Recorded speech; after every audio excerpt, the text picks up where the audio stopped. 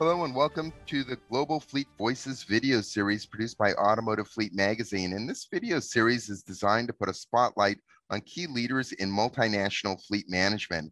And today I have the honor to interview Ralph Vessel, Senior Manager, Global Fleet for AGVO Corporation, on how fleet professionals can gain more in-depth knowledge of the global fleet management profession and expand their network of peers and become greater subject matter experts in their area. So with that, I'd like to thank you, Ralph, for joining us. Thank you, Mike, for having me. You're quite welcome. And this is an area that I think is really important. It's this whole area of continuous education because, you know, regardless of what profession you're in, you have to continually educate yourself. And what's so hard about our profession is there's so few resources out there, especially when you start getting specialized in managing multinational fleets. So with that, I'm wondering, how do you deal with this idea of continuing education? And could you expand on this topic for us? Very interesting question, Mike. When I look back at my history with AGVO, when I initially took on the responsibility of the global fleet, it seems everything was easy and would be easily implemented. But then I had to learn very quickly that there's very difference between the individual countries, regions, based on taxation, employee benefit, and so forth. So as first, you have to do a lot of education to yourself. And one of the major resources in all of this then is, of course, existing structures of fleet companies and global suppliers, which can help you understand a lot of the issues you have to face. So, and then, of course, as government subsidies or government mandates for greener fleets are continuously changing, this is one of the things where you have to always be up to date and continue to educate yourself and making sure you have the right things in front of you to make the proper decisions.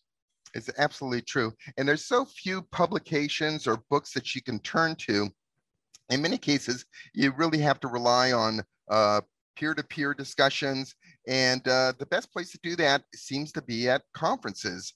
And because at conferences, you're looking at people from a number of different areas, it kind of parallels what you do in your profession because you're constantly working with cross-functional groups in different regions.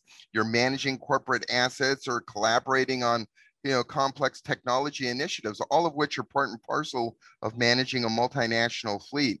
So what advice would you give the fleet managers on how to effectively manage this process on a multinational basis? The biggest thing for me and value to this job is to make sure you understand not all size, not one size fits all. There's variations between the different countries and regions, and you need to make sure that you engage your local stakeholders to make a clear definition of what's needed.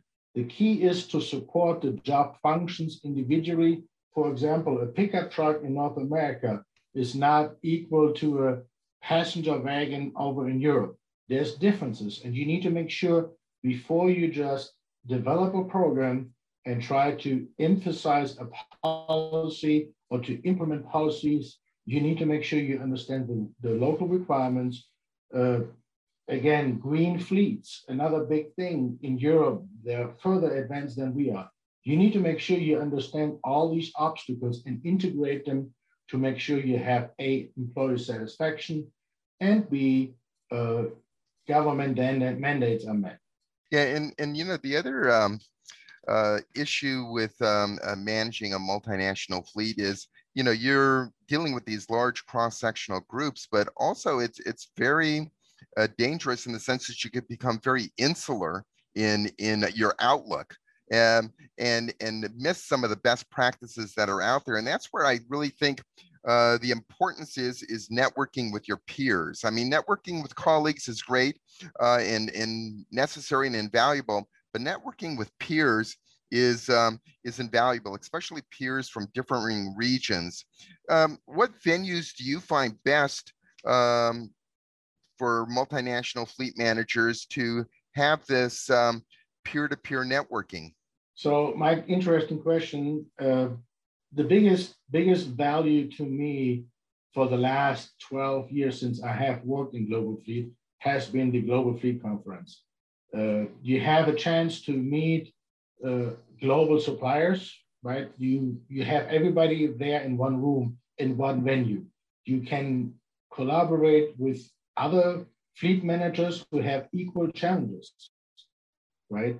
Challenges you are facing today, they may have had a solution for that 2 years ago.